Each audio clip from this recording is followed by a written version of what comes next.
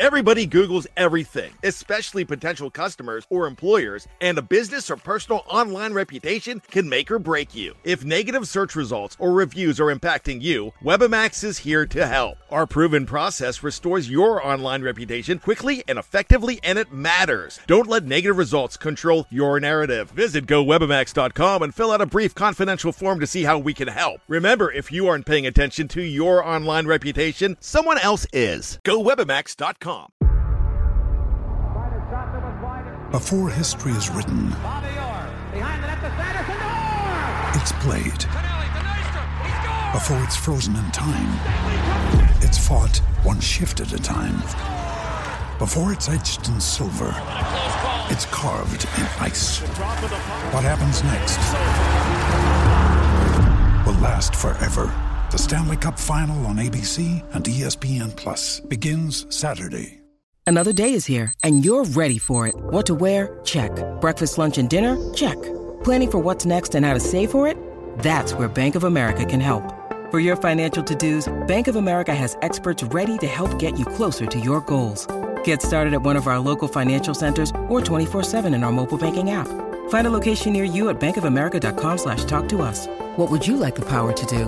Mobile banking requires downloading the app and is only available for select devices. Message and data rates may apply. Bank of America N.A., member FDIC. When you need mealtime inspiration, it's worth shopping Kroger, where you'll find over 30,000 mouth-watering choices that excite your inner foodie. And no matter what tasty choice you make, you'll enjoy our everyday low prices, plus extra ways to save, like digital coupons worth over $600 each week. You can also save up to $1 off per gallon at the pump with fuel points. More savings and more inspiring flavors make shopping Kroger worth it every time. Kroger, fresh for everyone. Fuel restrictions apply.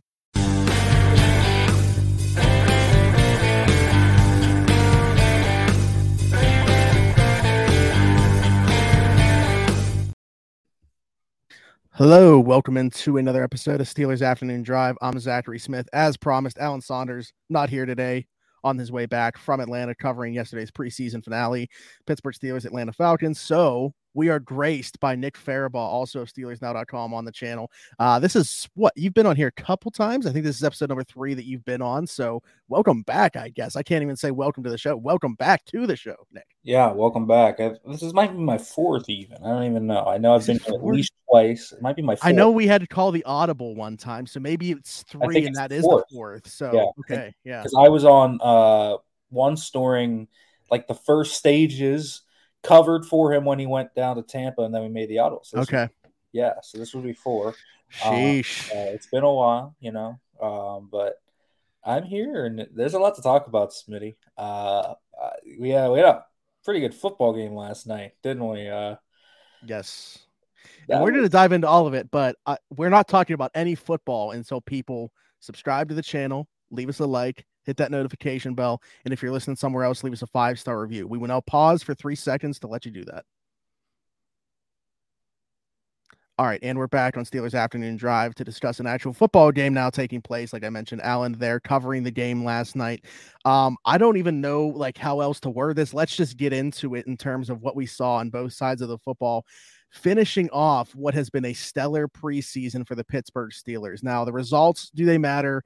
No, but the results for some players, let's talk about that. Both the number 1 offense and number 1 defense showing out in a big way. Yeah, man. I mean, let's talk about it, because I think this game couldn't have gone any better for the Steelers. Like, if you were planning out a perfect script, okay, the first play of the game is a kickoff return where Mark Robinson's called for holding, and they have to go 92 yards, and they do it in 8 plays in a little bit over 4 minutes. Like, that's efficiency, dude. 3 chunk plays too. I think that for the first 2 plays of this drive, I was like, oh, here we go. They're gonna hit their first stop, like their first lull. It was 3rd and 5, and then Kenny Pickett just throws an absolute dot to Deontay Johnson. From there, Najee Harris gets a 13-yard rip because Isaac Seumalo just clears out the whole side. George Pickens is an alien. Najee runs it in. Like, it was just easy after that. It feels like once this team just gets one spark, they just have gone like full steam ahead no matter what. And then from there, defense gets a stop. Punt return from Calvin Austin. Easy job then for the offense from there. Najee Harris, 16 yards. 2 plays later, Jaylen Warren punched it in. I mean, that was it. Like, that was it for the first team offense. The Mhm. defense, I think, got another drive, shut them down again. Then some starters like intermittently played in, but like, dude, it couldn't have been any better. All three phases in terms of starters played at a high level. Even Presley Harvin like had a great coffin punt Mhm. down in Falcons territory where Des Fitzpatrick downed it. Like, it was a great day for the first team. Kenny Pickett and the offense looked awesome. That's obviously the story because they were kind of the unit that everyone was watching, but like the defense played at an extremely high level as well. And that was without their two starting defensive tackles. Cam Hayward and Larry Ogunjobi did not play. And Yeah, Isaiah Larry Ogunjobi lied to us. So he did. But relief pitcher Marv Liao comes out of Yep. dreams and nightmares. Did a nice job. I saw him eating up some double teams. You know, when Landon Roberts kind of smoked in on that outside zone on the first run of the game, it was all Marv that helped that one go. Isaiah Loudermilk, I thought, looked good. Montravius Adams doing his thing. And Landon Roberts looked like a stud out there last night. That first drive, it went like TFL, sack, TFL, all by Landon Roberts in the punt. And I just thought that was really impressive from him. I'm not sure you could have scripted a better preseason for the Steelers offense, though. You know, the defense is the ones that are not going to get the headlines, and they deserve some. But we kind of knew there were stars on that group. Like, the offensive line has looked really good.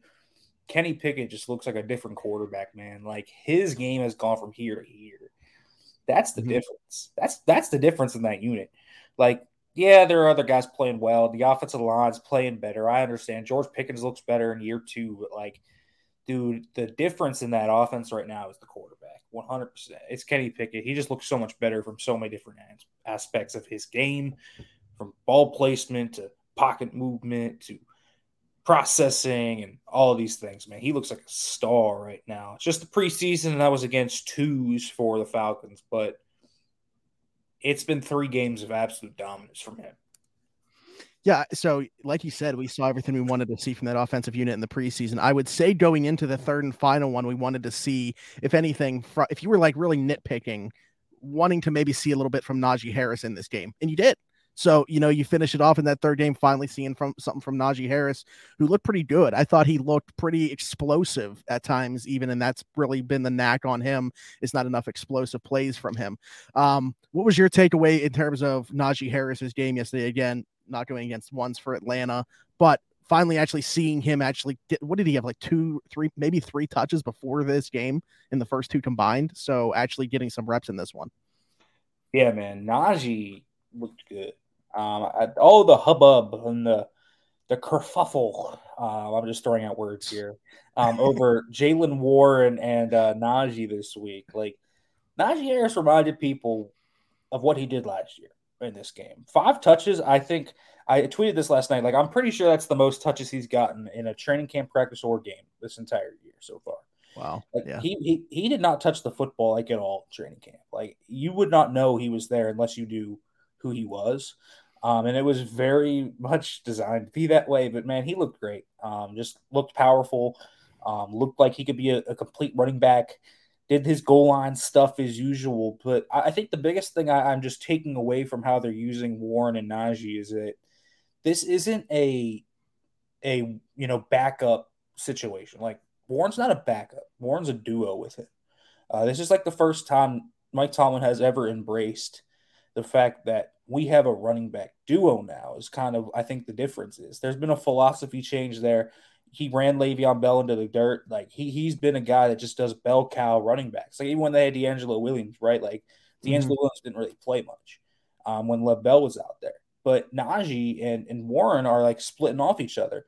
Because on that second drive, Harris gets that big gain, and then they get in the red zone, and they bring in Jaylen Warren. Like, I thought that was interesting. It's just different kind of usage. Warren's the third down back, but they'll rotate these guys, give them breathers, and they really are just a 1-2 punch. And they work off so well of each other because they are so different.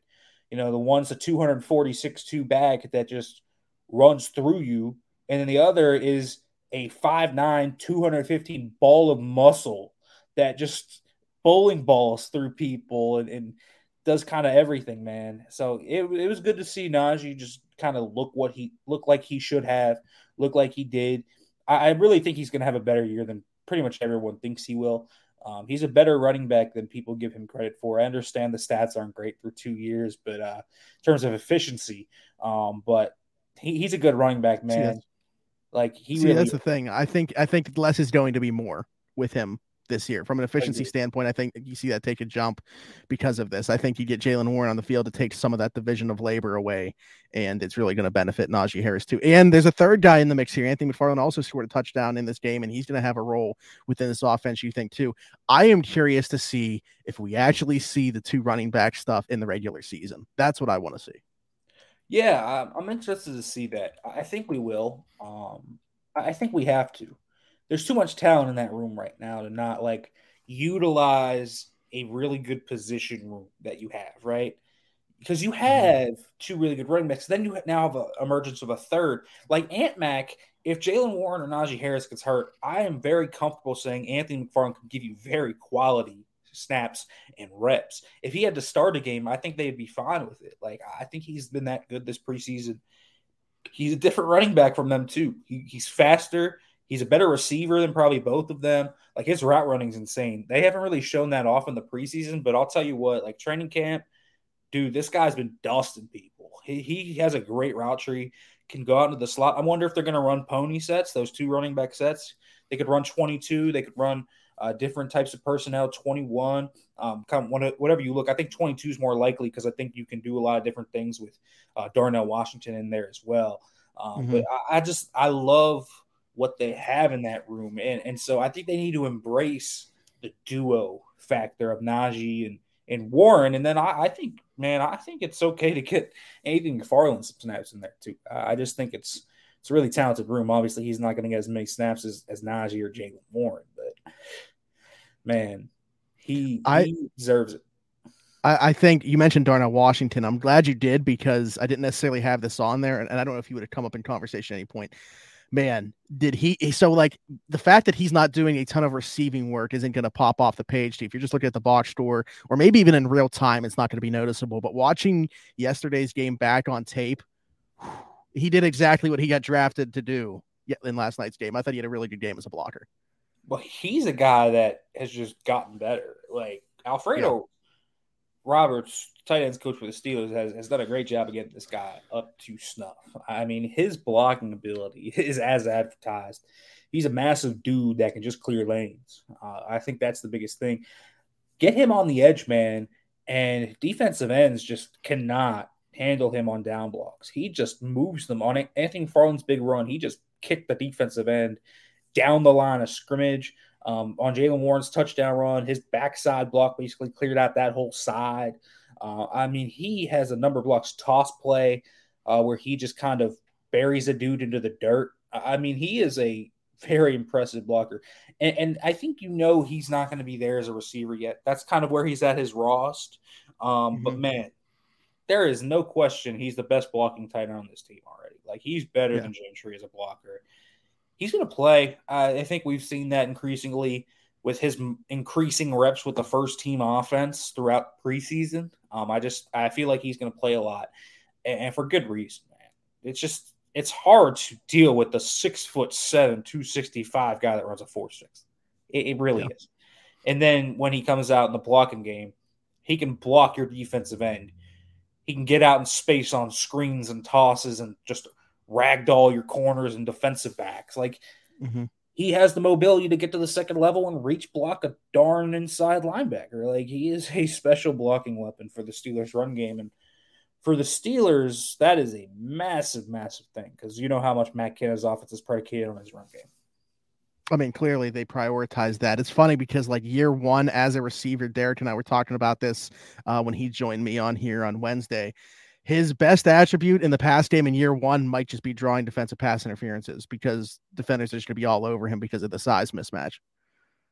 Yeah, man. I think that's something that could be big too in the red zone specifically. You saw that against Buffalo where he did draw those 2 DPIs, but just throw a fade ball up to him. Some guys just aren't going to be able to handle that if it's a 6'1" DB.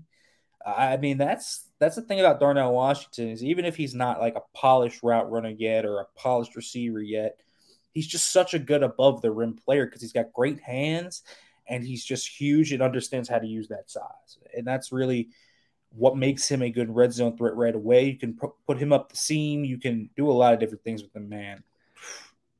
He's not going to be where he should be as his ceiling this year, as you should expect from a rookie, but he could still be a very useful guy. Like, he could have like 15 receptions for like 125 yards and like 6 touchdowns. Like, that's a realistic, like. Oh, yeah, I like that. I think he scores at least 4 touchdowns this year, even though he's not going to have even 20 receptions. That was what I put on it. So, yeah, I think that's possible, man. Like, it could be like a third of his receptions are touchdowns. Mm-hmm.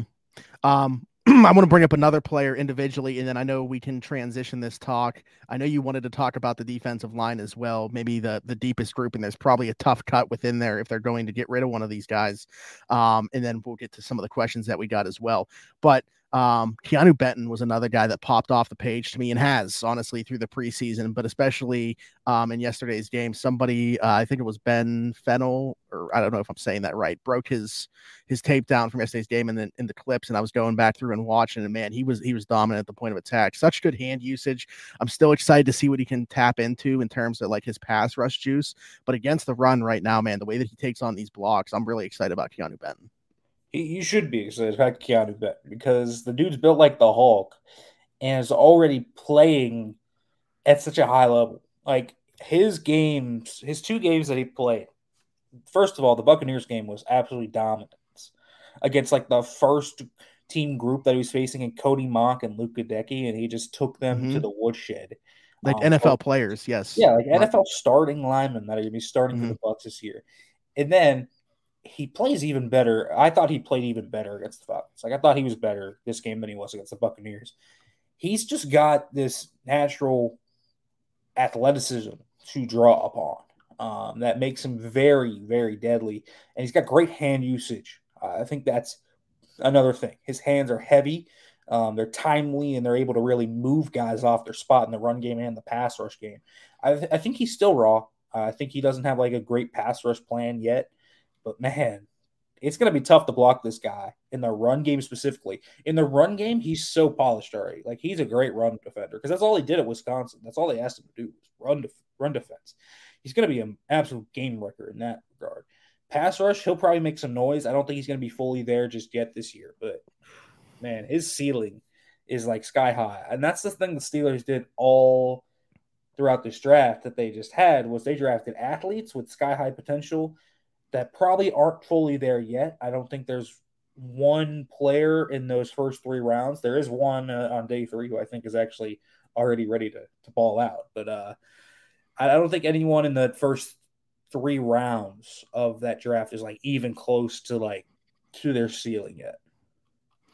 Dang it, Nick. I was ready to get into these questions, but you started to kind of tease the Nick Herbig stuff. And I don't know that anybody's really asked about him. So we got to bring him up, just the preseason that he's at. Training camp, preseason, all tying in together what he's done. Very impressive. What does he have, like a 30% pass rush win rate? Wow, that was kind of tough for me to say for some reason. 3.5 sacks in the preseason. Just an awesome preseason for him. And I don't know that anybody really thought he was going to be at this level yet. I mean, there was talk when we got drafted him that he's going to move to off ball. Like, man, impressive stuff.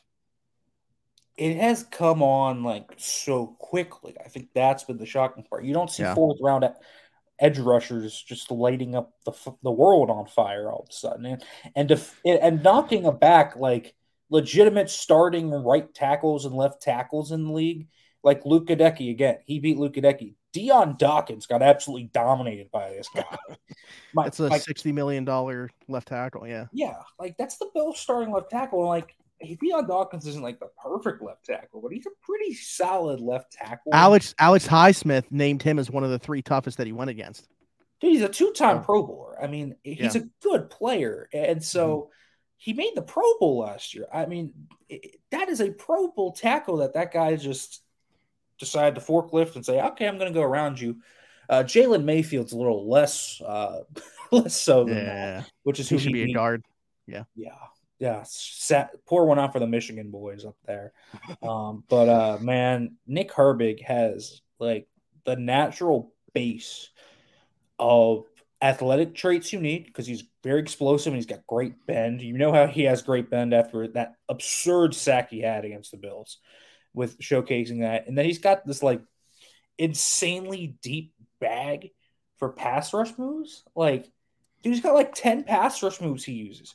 Like every single one of his sacks or pressures this preseason have been using different moves. It's like, okay, you're going to overset to the inside. Well, I have a spin move. I also have a two-handed swipe. I also have a chop swim. I also have a cross chop. I also have a ghost. I have this. I have that. I have a bull rush now. I just named like 8 moves that Nick Herbig has used to success this preseason. It's absolutely bonkers what he has. He's going to play this year. I don't know if he's going to play like a lot, just because the Steelers have 2 legitimately star pass rushers.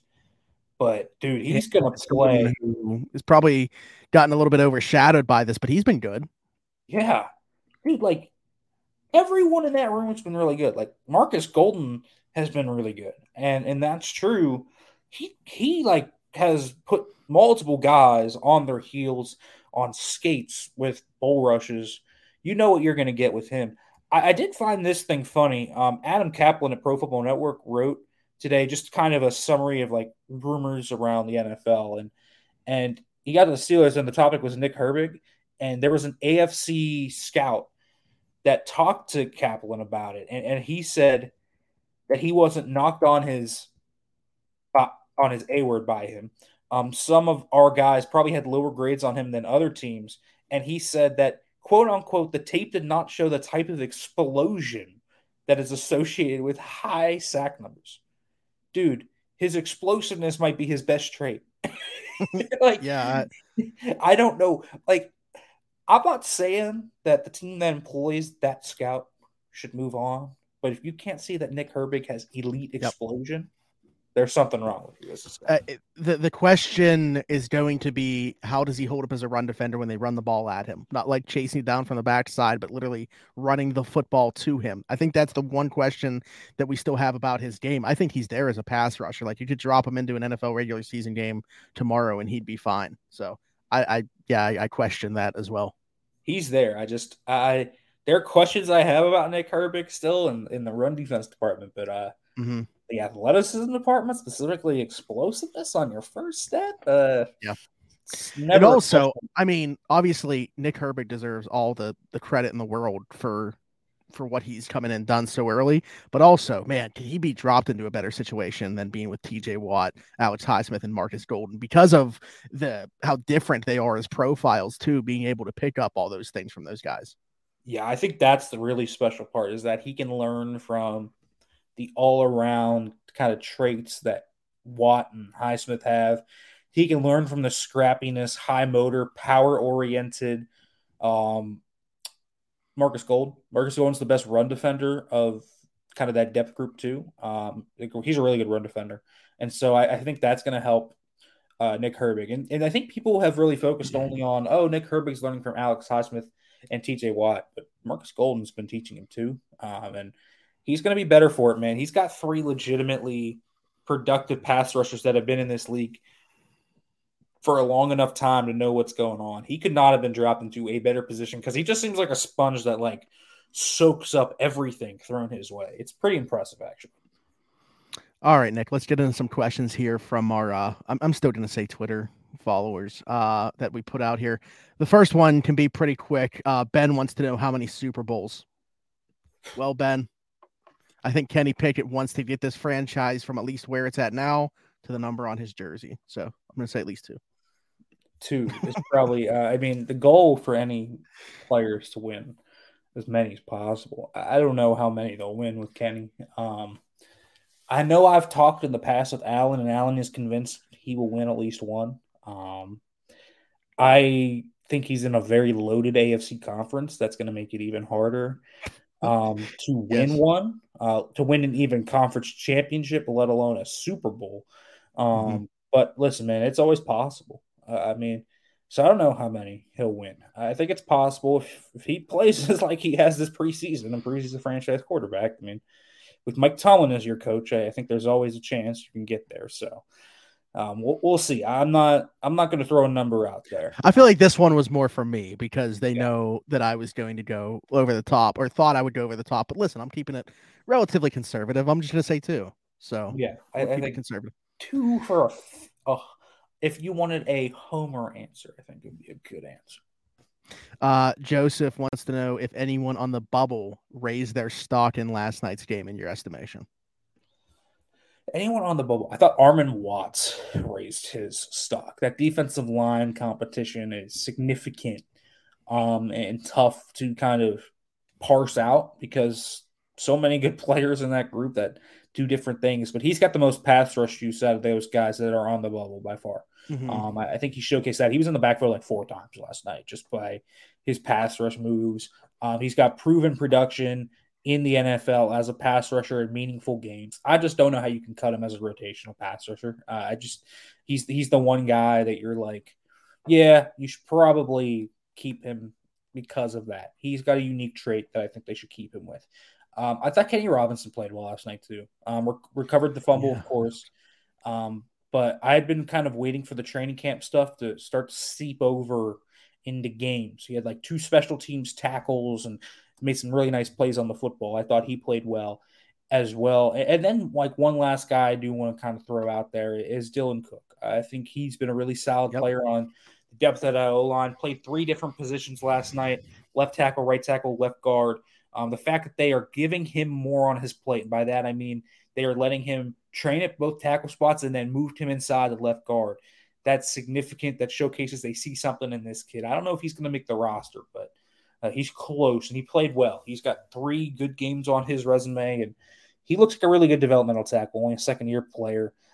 So I really like what I saw of Dylan Cook. Yeah, I feel like he's like as close of a lock as you can have on the practice squad. Like I feel like that's He's played well enough though. I mean, if there's a team that sees that is starving for offensive line depth, I think he could be a poach candidate. Yeah, absolutely. That was actually going to be one of the ones that I said. I'm trying to think of another. Actually, it might have been the Buffalo game where he actually looked better, but and I don't even think he's going to make it. I could see him making the practice squad too. Is Tanner Muse? Yeah.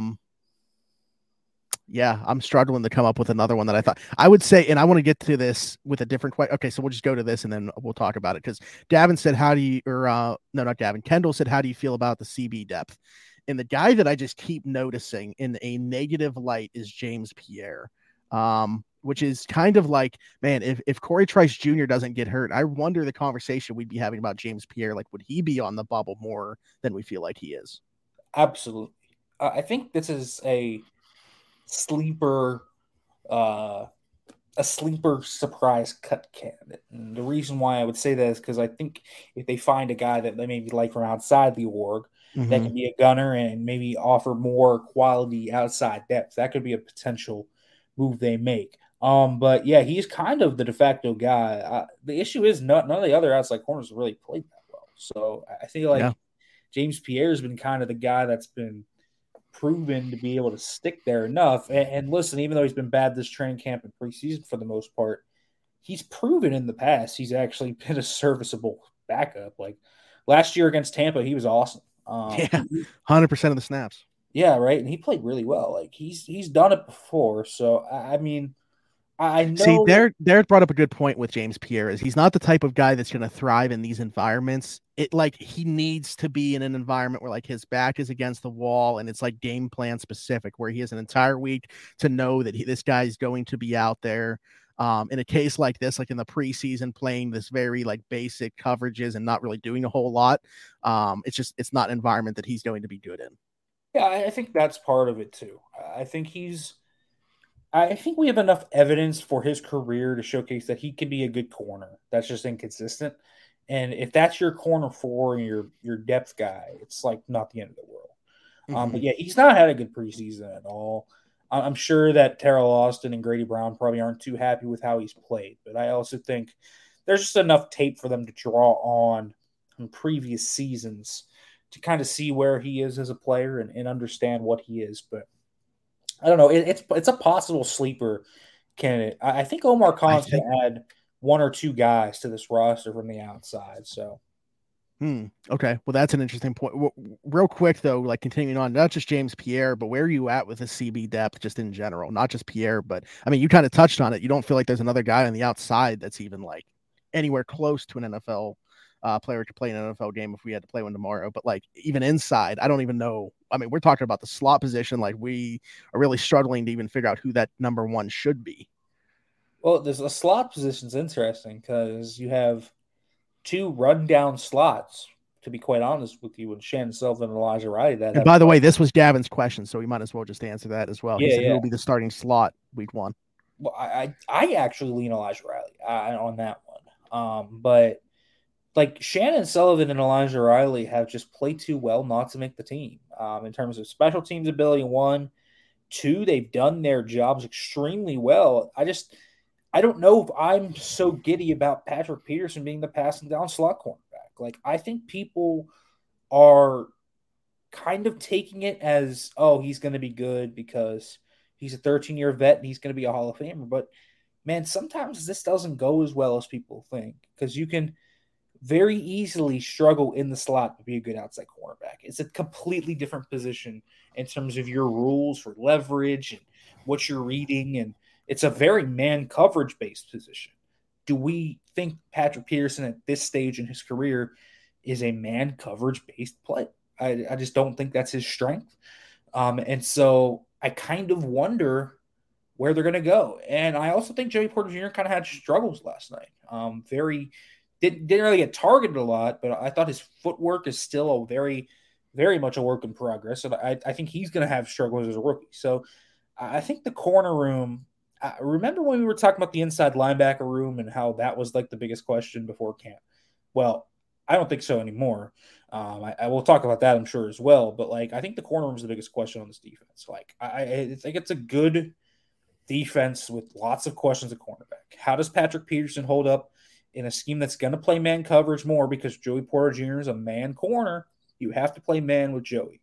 And in zone, he's still going to be a little bit of a mess with his eyes and his footwork. So it's a weird kind of mix there.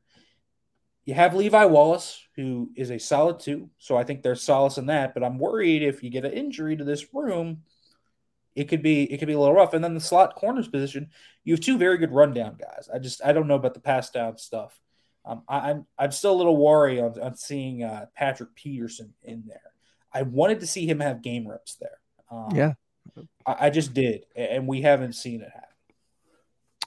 Yeah, I'm with you. To answer Gavin's question, I'm also with you on Elijah Riley to answer that. And then it's fun. Like, we can just keep transitioning these because it's like perfect. 10 says, if the Steelers do go outside of their current roster to add someone, what position group do you think they add to? My answer would be corner. And I don't know. Again, it depends if they're at their breaking point with Pierre just based off what they saw in the preseason. And again, they've seen a body of work that you feel like they're comfortable putting him in an NFL game if they had to. So I don't know if it's outside, but I would say cornerback, and it being either outside for that reason or inside if they're not satisfied with what they have in passing downs. Yeah, I think corner is one. I think corner is something that they could make a splash with. I really do. If you're looking at the obvious upgrade opportunity, corner's probably that. I also think they have a rookie at that position that they want to play and learn and get a guy to learn. I think that's also natural with Joey Porter Jr. I just think that they have very thin lines of depth there. It's just not a very deep room.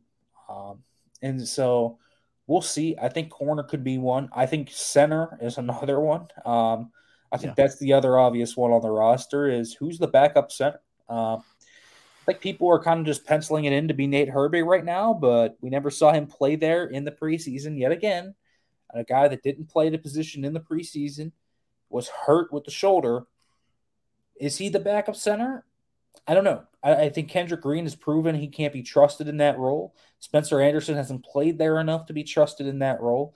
So James Daniels and Isaac Seumalo both have center experience in their past, but haven't snapped a football at all during training camp or the preseason. So I don't know. That feels like an obvious one to me too. I feel like there's just one or two moves coming here where this team needs upgrades and they're going to probably make one or two. Corner seems like the other obvious one, as you mentioned. That could be a slot or an outside. I think there are questions about what that could be. I think it could be a slot, a passing down slot they really like that's maybe on the market. But if an outside cornerback comes on the market and they want to go make a splash, man, they probably could. I think, Omar Khan acquired Malik Reed and Jesse Davis last year before week 1 to add to that, to add to the outside linebacker room and the guard depth. Last year when there were questions there, he's shown a Howie Roseman-like kind of push to just fill every hole on a roster. Like Howie Roseman and the Eagles, what they do every year is they see a hole on the roster and they just sign guys, trade for this guy. We do this, they do this, right? Until like the roster has depth and is fully filled out. Now, Omar Khan did a lot of that already through free agency. He did it inside linebacker when they signed Quan Alexander. So he's just been a guy that has proven to look for guys. And so, I don't know. They're not done. I keep telling people that. They're not done acquiring outside guys. I think center's probably the most likely option. I think that they probably are a little higher on the corner room than I am. I'll say that. Gotcha. Yeah, well, it would also be higher than I am, too, if they are high on it. You mentioned the Quan Alexander edition that Omar Khan made, and that's a good transition, too, because John wants to know how we feel about the inside linebackers just off of 3 games so far. I love the speed and physicality in which the guys are playing with.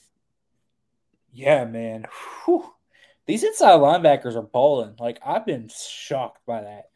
The Steelers, though, have got the right idea about this. It's a rotation. It's a room that requires specialization now. Inside linebacker for a lot of teams now is very much like the running back position in terms of that, where you have rotation, multiple guys that do different roles and kind of encapsulate different things for that defense. And the Steelers have that in spades this year. Cole Holcomb's kind of your do-it-all guy. He's going to be your 3-down guy, right? Quan is your pass-down nickel dime linebacker, coverage-based guy. Can still come downhill and obviously smack dudes, but that's not his main quality. Is the run defense. The run defense, the hammer is then Landon Roberts, and then you have Mark Robinson, who's kind of the wild card and does a little bit of everything, who can be kind of your big, heavy, smack them around guy. So I don't know, man. I came into camp thinking that was the weakest position on the team. Now I think it's looked like a strength. They've had 3 really good games and a pretty darn good training camp too. If they stay healthy and then they're able to kind of carry through, I think this room should be pretty good. Yeah. I would say that Landon Roberts, we're kind of waiting for him. Not that he didn't show anything this first 2 games, but I feel like yesterday really made a mark at what he's going to bring to the table. Just that physicality, playing downhill, hair's on fire all the time type of play. And I thought Cole Holcomb has bounced back, and because I didn't think he was very good in the first game. I thought he's looked better in the last 2. And then Quan is Quan, and he's ball of energy at all times. So yeah, I think that's an interesting point too, in terms of the Steelers realizing, okay, we don't have a bunch of like 3-down linebackers that you can throw out there. These guys are very specialized in their roles. Let's put them in the best position to succeed. They've already, seen this go the wrong way with Devin Bush, and that's not going to happen again.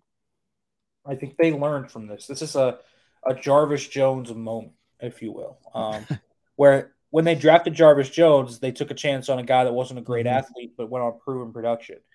Well, now they only draft athletes, right? Like, that's been the change since then. I think the change of the inside linebacker position for the future for the Steelers is going to be, let's get proven guys. Let's not pour like this massive amount of resources into this position, and let's use a rotation. That's what it is at this point. And the last question, and we didn't save the best for last this time because it comes from my co-host of Around the 412, Tyler. When is the last time the Steelers had as much offensive skill depth as they seem to have now? Yeah, I think that's tough because even some of those Killer Bees teams didn't have like a ton of skill depth. Remember when they got hurt, when they dealt with some injuries in that stretch, you had guys like Tevin Jones and Kobe Hamilton and Johnny Holton out there. So, I mean, I don't think the wide receiver depth is like incredible this year. I think they're 4 deep and that's really it. But the tight end depth is the deepest I remember it being in a very long time. The running back depth is certainly 3 deep. They just have a very deep ancillary group. And then they have a defined top 4 of receivers that all do different things. I think that's the difference in this receiver room compared to a lot of other receiver rooms they've had in the past. 2017 kind of is where I'm throwing it out. 2016-ish, where they had kind of this speedster demon guy. That's Martavis Bryant, who's kind of this big play guy, right? Well, this receiver room has 4 different skill sets. They have that speedster guy and Calvin Austin. They have the route runner that separates. That's Deontay Johnson. They have this alien of a contested catch guy that's trying to prove he can be more and be a superstar in George Pickens. And then you have the finesse big slot receiver that can also play outside, the vet of the room, kind of the wise man in Allen Robinson. It's a great room. Running back doesn't need any kind of breakdown from me. I think you all know what Najee Harris, Anthony McFarland, and Jaylen Warren do. And then tight end. You have 2 really good receiving options, Pat Freiermuth and Connor Hayward. Connor Hayward can play basically any position as well. He plays 7 spots. We saw him even carry the ball yesterday at running back. I mean, the guy just is a Swiss Army knife. He's not a tight end. He's not a fullback. He's just I don't even know. He's a football player. I said in an article when I wrote it 2 days ago, he's a fantasy football flex. That's what he is. He just plays everything. Then you have 2 butt-kicking blockers in Darnell Washington and Zach Gentry. I'll go 2016, 2017-ish. That probably sounds about right to me. 2020, they had some really solid options in that room too, just overall, but I don't think it was deep across the board as it is right now. Yeah, I think the difference is once you go from the 3 to 4 wide receiver for me. I think that they're 4 deep at receiver right now, and I think having 3 running backs that are all very much playable is the difference too. The tight end room is also very good. I mean, yeah, it's a very good roster on the offensive side right now. And again, we'll see how much it matters because that quarterback should continue to show what he has in this preseason. Yeah, I mean, here I'll just go back to 2017. Here's who the Steelers had in that room: Antonio Brown, Martavis Bryant, Eli Rogers, Juju, and then you also had Darius Hayward-Bay, Sammy Coates, Justin Hunter, DeMarcus Ayers, a number of guys that would push for a roster spot. It was a pretty deep group, but to be quite honest with you. 2016, I think you could also make an argument for kind of on that level where you had Marcus Wheaton in there the year before, but you don't have the depth of the top 3, which is a Juju Martavis AB trio. And so I think that in particular, at that start of that 2017 season, you had those top 4 plus a really solid group of depth guys. Eli Rogers is a proven slot option. Darius Hayward-Bay is your speed guy, but a very proven special teamer. That's probably the deepest they've been a wide receiver. And then their running back room also is very solid there. You had James Conner in that room. So with behind Lev Bell. So I'd say 2017. Okay. Yeah, I think that's fair. There you go, Tyler. By the way, around the 412. Shameless plug. Nick, I think that about wraps it up. I don't think we got anything else. We covered a lot here. I can't thank you enough for joining us. Yeah, man. Appreciate it as always. The Steelers Afternoon Drive. It's always great. And make sure to check out more at SteelersNow.com. Of course, follow me on Twitter at FairAboutFB. We bring in the sauce out there, man. Yeah, a whole new level since Derek was added as well, and I think things just keep leveling up for the site. So don't miss a thing. Nick already told you where you can find him. You can find me at Zachary Smith PGH. Be sure to subscribe to the channel, leave us a like, hit that notification bell, comment down below. Let us know how you feel about anything that we talked about in this episode, and we will get to it after the weekend. Though we're gone for Saturday, Sunday. I'll be back with Alan Saunders on Monday for another episode of Steelers Afternoon Drive. But until then, thanks for jumping in and joining us on another ride on the Steelers Afternoon Drive.